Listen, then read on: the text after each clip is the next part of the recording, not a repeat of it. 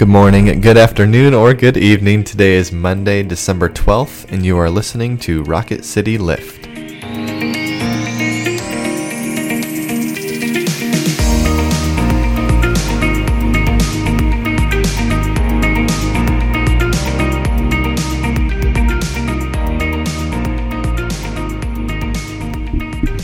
Hi everyone, welcome to Rocket City Lift. I'm Tara Bulger. And I'm Brett Goodeman. And we come to you 3 times a week and try to bring a bit of a spiritual lift to your day.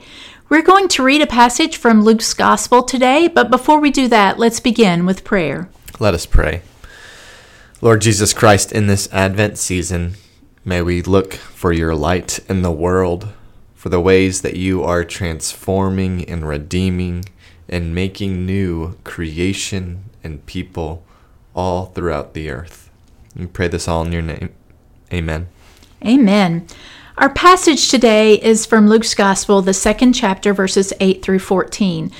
We have been looking this Advent at some of the peripheral characters who were witnesses to the miracle of the birth of the Christ child, people we don't normally talk about sometimes, and today we're going to look at the angels.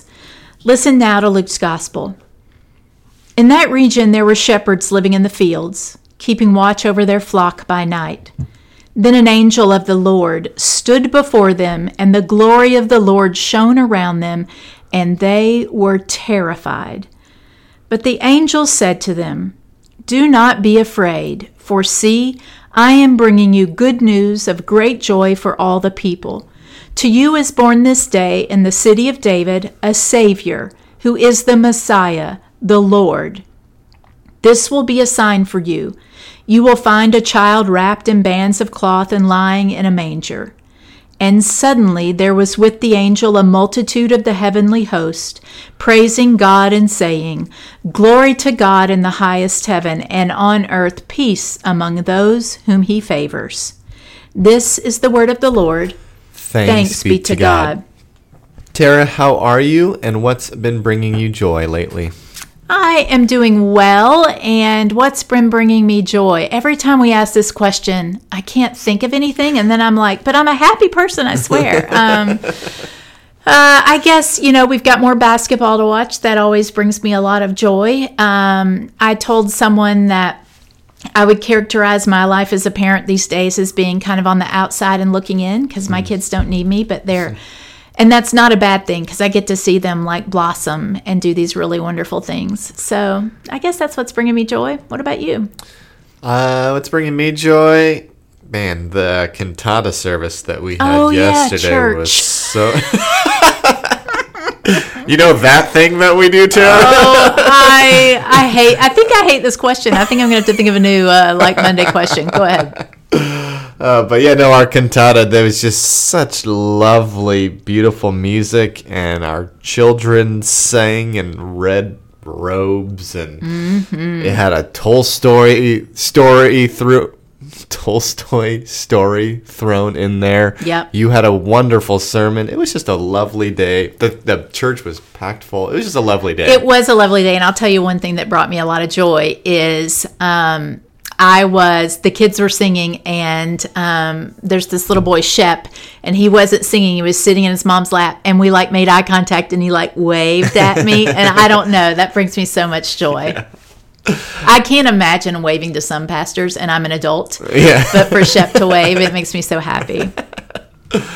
But to our scripture, I feel like usually when we talk about, characters who aren't usually talked about, we always talk about the shepherds, and then ironically we talk about them a lot. But you've chosen to go with looking at the angels in this passage. So what exactly are angels, and what are they doing in this passage?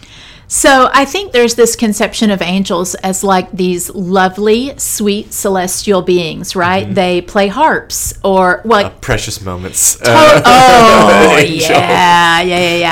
And we also talk about angels in terms of really lovely people. But the text is clear over and over again that angels are supernatural, they're messengers of God, and they're scary.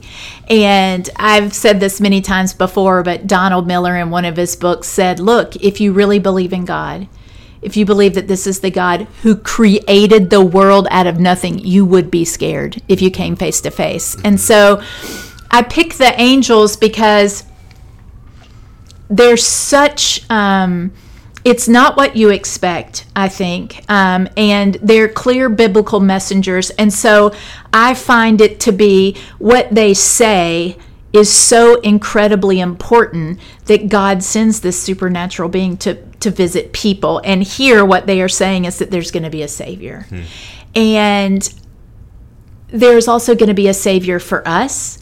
And we are a people who believe in the second coming of Jesus Christ, that one day there will be the second coming of Jesus, and we will truly be saved from the broken world that we live in. And I look forward to that day. But for me, it's just the idea that there are these terrifying angels who have this word from God, and the word from God is that there will be a Savior. What good news. The word is not that there will be terrible judgment. The word is not that hellfire and damnation are coming. The word is that there's someone who's going to save us. And I needed, the shepherds needed to hear that. I need to hear it today, and I need to hear it every day of my life. Yeah. What do you think about my winged friends? Your winged friends in the sky.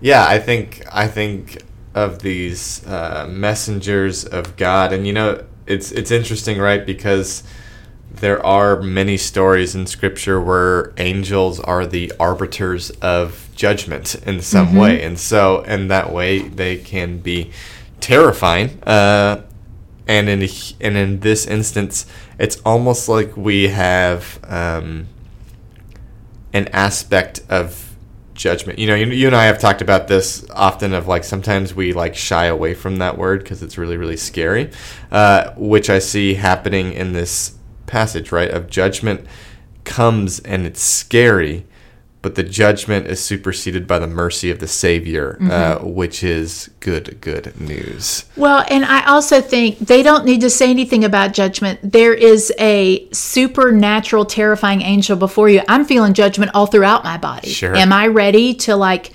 have this experience of God that is so terrifying? I mean, that's judgment in and of itself. Does that make sense? Yeah, 100%. Yeah. I think it's one of those things, right? When you're faced with glory and majesty, you can't help but be introspective on your own self. When you see the Grand King or something, or the El Capitan, and you stand before these massive things, you can't help but in judgments view yourself as small, right? Yes. Or awe. And awe is terrifying. Yes, absolutely. It moves us, and in the face of that judgment that reverberates throughout our entire body, the angels bring good news of joy and gladness that will change the world. Yeah, and we'll talk more about what that means in terms of Savior and Lord on Friday.